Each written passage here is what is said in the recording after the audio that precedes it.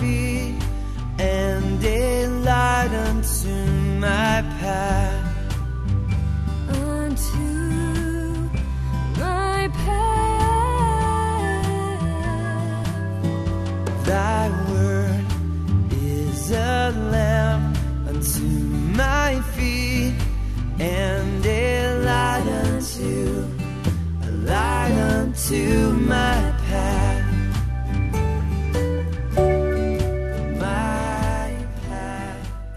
Welcome to Searchlight, a survey through Scripture with Pastor John Corson. It is our desire to bring you a systematic study of the entire Bible, chapter by chapter, book by book. Does your sin feel oppressive to you? If you were honest, would you say that you are enslaved to your sin? What can you do? That is what we are finding out here on Searchlight as we study through Judges chapter 3. In this story, we see that Israel was oppressed by a king named Eglon. The Bible describes him as a very fat man. This is a picture of our destructive sins that weigh us down and enslave us. As we join John today, he is telling us about Ehud, a man who is about to take a sword and deal with the oppressor Eglon. With the story and the application for us, here now is Pastor John. He takes this sword from under his garments to deal with the oppressor, the problem, the heavyweight deal, you see. David declared, "How shall a young man cleanse his ways?" And he answers, "By taking heed to the word. Thy word have I hid in my heart, that I might not sin against thee." Because the word, Hebrews 4 says, is quick and powerful, sharper than any what? Two-edged sword. Ephesians chapter 6 verse 13 says, "Take the sword of the Spirit, which is," Paul says, "the word of God." This is the word. What do? You hide it under your garments. You hide it in your heart. And you pull it out like Jesus did when he was attacked by Satan, by the oppressor, by that heavy weight from hell, Satan himself. Jesus quoted the scriptures once, twice, thrice. For every temptation that was sent his way, the oppressor came to him that day. And Jesus unsheathed the sword. It was hidden in his heart. And he beat back the enemy successfully. The sword, it's the key. This is what this story is about. To overcome the heavyweight problems, get in the word, meditate therein day and night. Put it in your heart. Memorize parts. Go through the same sections over and over. Go from chapter to chapter, book to book, from cover to cover. Not simply going through the Bible, but the Bible is going through you. That's the key. And you can pull it out, you see. And that's what Ehud does here. And it says he put this sword in the guy's belly and the dirt came out. The guts, the entrails. The dirt. The sword goes in and the dirt comes out. The sword goes in and the dirt comes out. The sword goes in and the dirt comes. Now you are clean, Jesus said, through the word which I have spoken. Are you knowledgeable of the word? Are you a student of the scriptures? Certainly you are. You're here tonight and I commend you for that. But to the degree that I allow the word to go in me, will be the degree that the dirt comes out of me. The word goes in and the dirt will John, you might say. I know you and I see lots of problems. True, you're right. And you've been in the word for years, right? Well, how do you explain that? You wouldn't believe how rotten I would be. You wouldn't believe how bad I would be. You wouldn't believe the jerk. If you think I'm an idiot now, you wouldn't even believe what I would be or where I would be if the word wasn't going through me. By the way, the same thing's true for most of you. See, we can say, well, how come you're doing this, or I saw you do that or say that or whatever. That's inconsistent. True, you're right. But my goodness, we're never going to know till heaven what it would have been like had we not had the word going through us and working in us. We have problems, it's true, but let me tell you something. It's nothing compared to what it would be like if we didn't have the word going through us regularly. The sword goes in and the dirt does come out. Read your Bible and pray every single day. Read your Bible and pray every single day. You unsheath the sword. Man, I know I talked on this Sunday. One more word of exhortation. It is the key. It is the singular key. Jesus said, the words which I speak are spirit and life. If you want to be spirit-filled and experience abundant life, you become committed to the Word, a student of the Word, meditate in the Word, memorize chunks of the Word. He did that. He hid the Word, the sword, drew it out, thrust it in, and the oppressor went down. Well, the story continues. Then, after the dirt came out and Eglon fell down, Ehud went forth through the porch and shut the doors of the parlor upon him and locked them. He locks the door. And when he was gone out, his servants came. And when they saw, behold, the doors of the parlor were locked, they said, well, Eglon, surely he covers his feet in his summer chamber. It's a nice way of saying he's using the toilet facilities. That's what's being said here. Covering his feet is a way to say politely, he's taking care of that issue. Whereas your margin might say, he doeth his easement. So they think, he's not coming out. So, he's locked the doors in this summer parlor where they would have a facility there to utilize for those occasions. And they tarried, verse 25, till they were ashamed. Man, what's taken him so long? They thought he's locked himself in, My daughter Christy, when she was traveling with Peter, John, and Jesse, and Everett and Nadine across country years and years ago. Peter, John, how old were you back then? 13. So that would have made Christy about 8 or so, right? Somewhere around there, yeah. She got locked in the bathroom at an RV park. Christy's always getting locked in places. I mean, she was locked in, and Peter was wondering where she was, and not too much. And finally they heard this cry coming from the bathroom, and Christy was locked in, and they had to take the door off and pull her out. She got locked in. It was funny. They all went in her class, third grade. Was it third grade? No. What class was that? Third grade class, to go to see this fish hatchery up here, outside of wherever it is. And they took the van up there, 25 kids in the van, and they're all there. And they all get out and go on this fish hatchery tour, and Christy was locked in the van. And nobody realized she wasn't there until 4 hours later when they came out. But she got a free lunch out of the deal. So anyway, be that as it may, that's what happened here with Eglon. They thought, where is he? He's locked in. Maybe, who knows? Finally, they took the key, it says, and they opened the door. And behold, their Lord was fallen down dead on the earth. Ehud escaped while they tarried and passed beyond the quarries and escaped unto Seirath. And it came to pass when he was come that he blew a trumpet in the mount of Ephraim, and the children of Israel went down before him from the mount. And he said, follow after me, verse 28, for the Lord hath delivered your enemies, the Moabites, into your hand. And they went down after him and took the fords of Jordan, also the Chevis, towards Moab, and they suffered not a man to pass over. Follow me, he says boldly, this guy with his handle on the sword so effectively in the previous part of the story. Follow me. And so they follow him. If you want to be a leader of family, man, be a man who has a handle on the word and knows how to use it effectively. It's where your authority comes from. My son and daughter, Ben and Mary, and myself had a long discussion tonight after dinner was over. And it was all about, really, what does the Word have to say? And we looked at principles from the Word and talked about stuff that related to the issue that we were working through as it related to the Scriptures. And I'll tell you this, Mom and Dad, it makes all the difference when you have an authority that's not your own. But when you can say, this is what the Word has to say. It's the key. If you want to be a leader to any degree, then be a man like Ehud.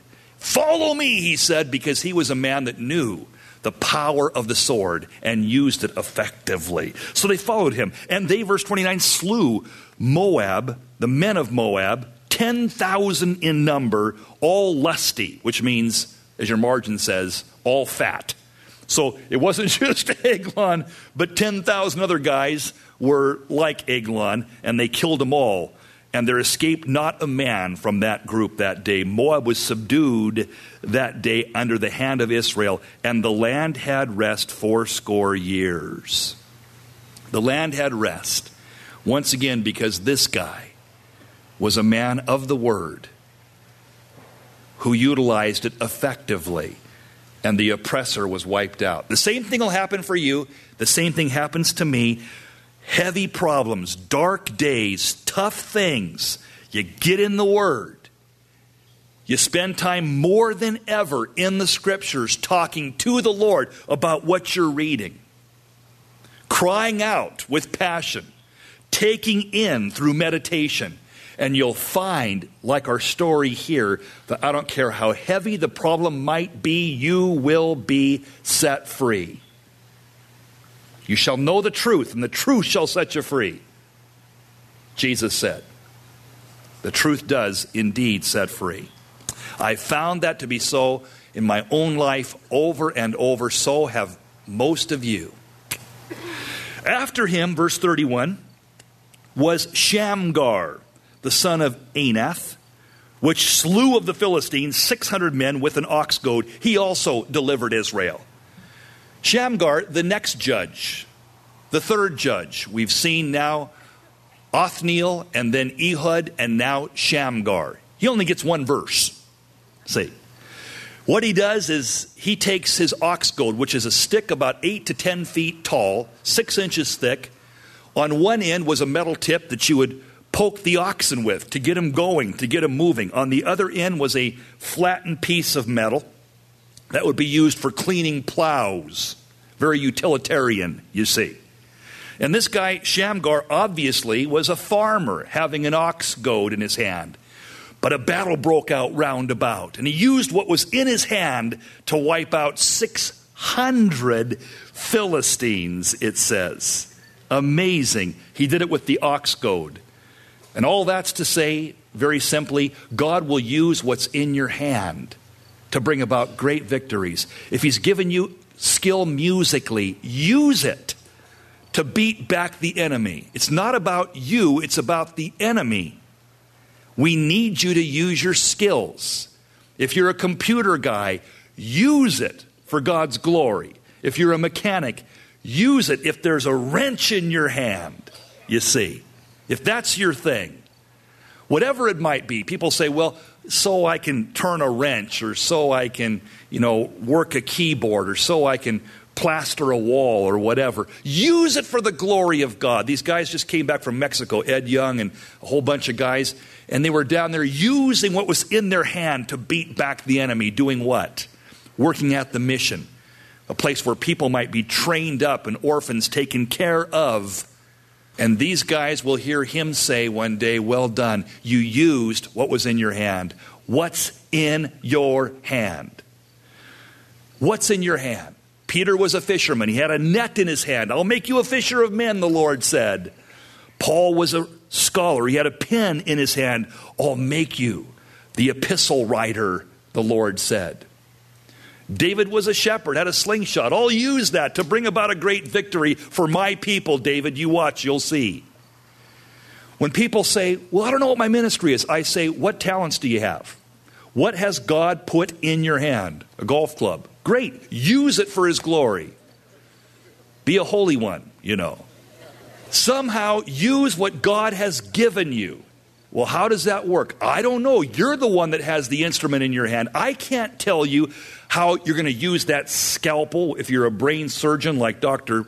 Potter here. I don't know how that works, but he's going to discover increasingly, this is what God's put in my hand, and this is how I'm going to beat back the enemy. Not just make a living, but have a life. By using what God has put in my hand for his glory.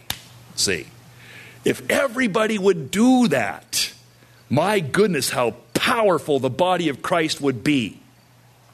Instead of folks saying, well, I'm just not that good, or I just don't feel up for it, or I just don't have a vision, or I just am kind of tired. Oh, ouch. Oh, heartbreak. Because you got to know this, kids. I've got to remember this. we're going to stand before our Lord, and he's going to say, what did you do with the ox goad I gave you? An ox goad? What good's that? If you would have used it, you would have seen the enemy beaten back amazingly.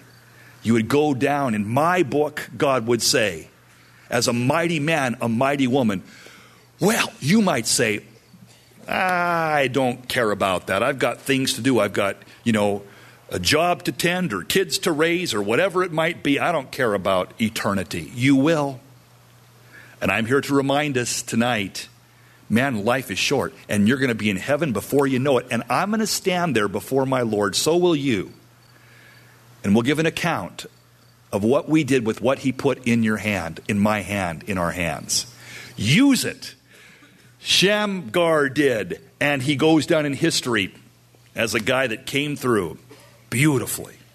Well, they did evil 30 years later again in the sight of the Lord. And 30 years have passed by.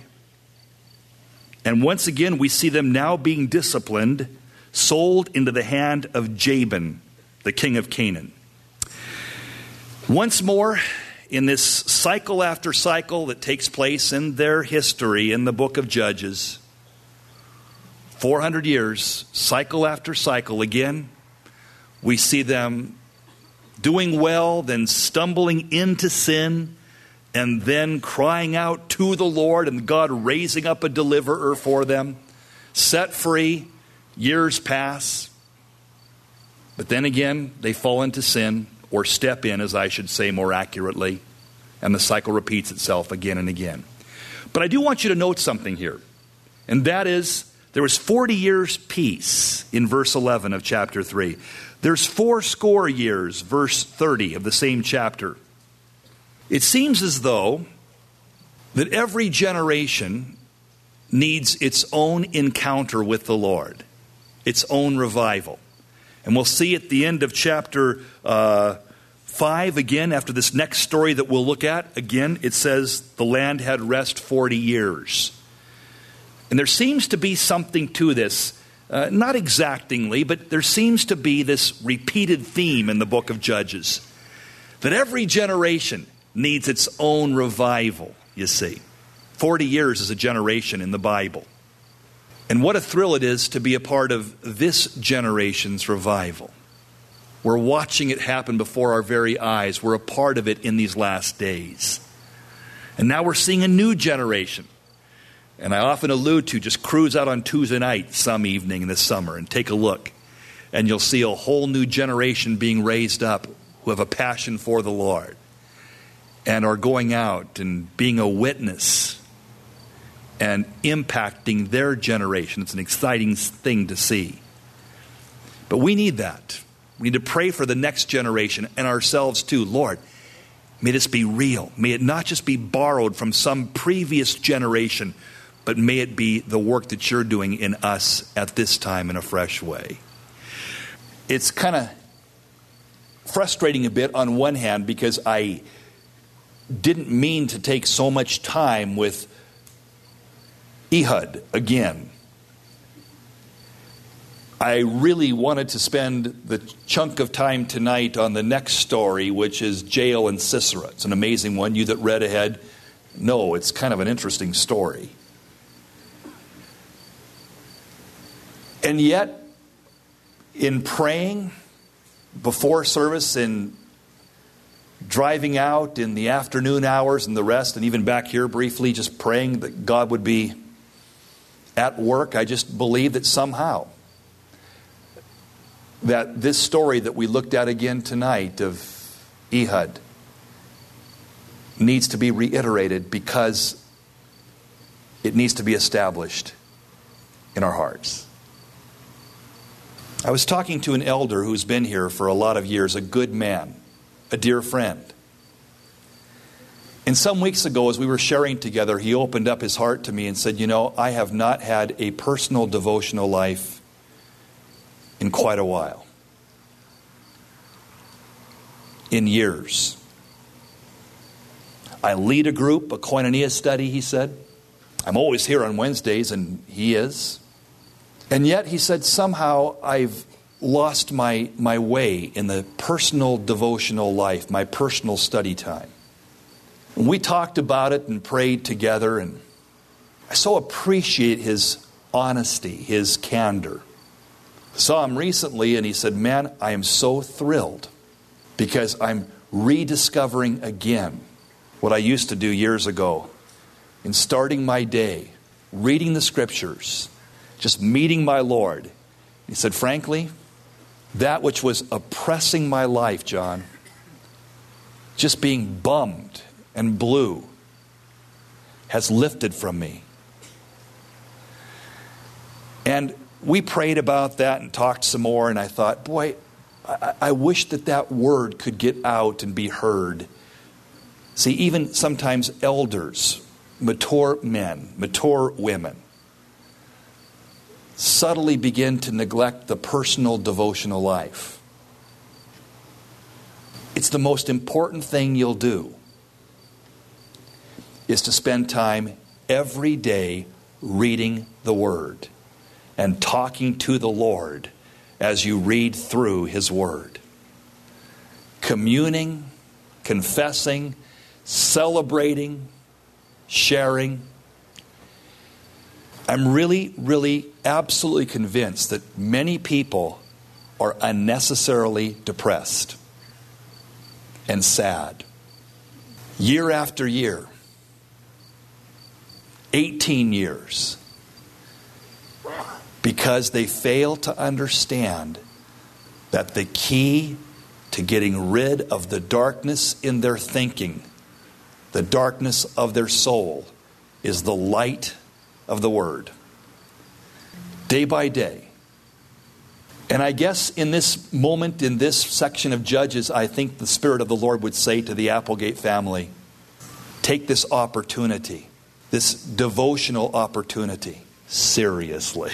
Enjoy it. Savor that. Be committed to reading through and studying consistently the Scriptures. All prosper. You'll prosper. Blessed is that man, Psalm 1 says, who meditates therein day and night. He shall be like a tree planted by the rivers of water, bringing forth fruit in his season.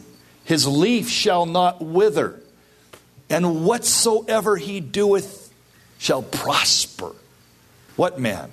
The man who meditates in the law, in the Word, day and night. And you've done that this evening. You're here. I commend you.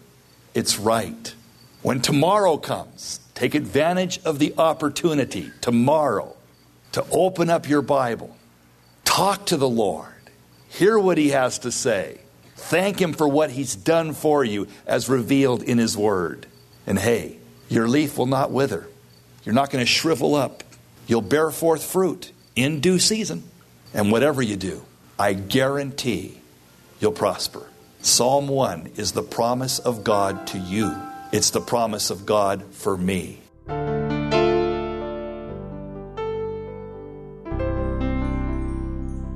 And what a blessed promise that is. If we immerse ourselves in the Word of God, we will prosper, and the oppressive sin that has been weighing us down will be lifted. This teaching is also available on the Searchlight website at johncorson.com. You will also find on the website Pastor John's books and other Bible study resources. Again, the address of the website is johncorson.com. Pastor John has often encouraged us to spend time each day contemplating the Word of God. One great way to do this is with a daily devotional. Pastor John has put together 3 daily devotionals that cover the entire Bible. A Pillar by Day and A Day of Feasting are taken from the Old Testament. A Day's Journey is a devotional from the New Testament. Each daily devotional has 365 short meditations and are presented in John's insightful and practical style. You may order each daily devotional from our website at johncorson.com. Searchlight is a listener-supported ministry. We appreciate your prayers and support. May the Lord richly bless you.